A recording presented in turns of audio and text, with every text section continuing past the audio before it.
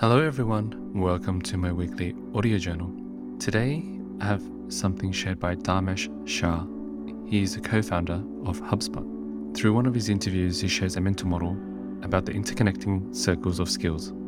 He begins with listing your top skills. What are you good at? What are you passionate about?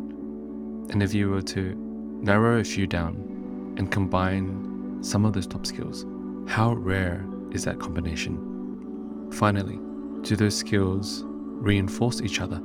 For example, being an Olympic swimmer and a very good programmer might be two very different fields and may not complement each other. But if you have certain skills such as public speaking and teaching, the combination of those two reinforce each other well.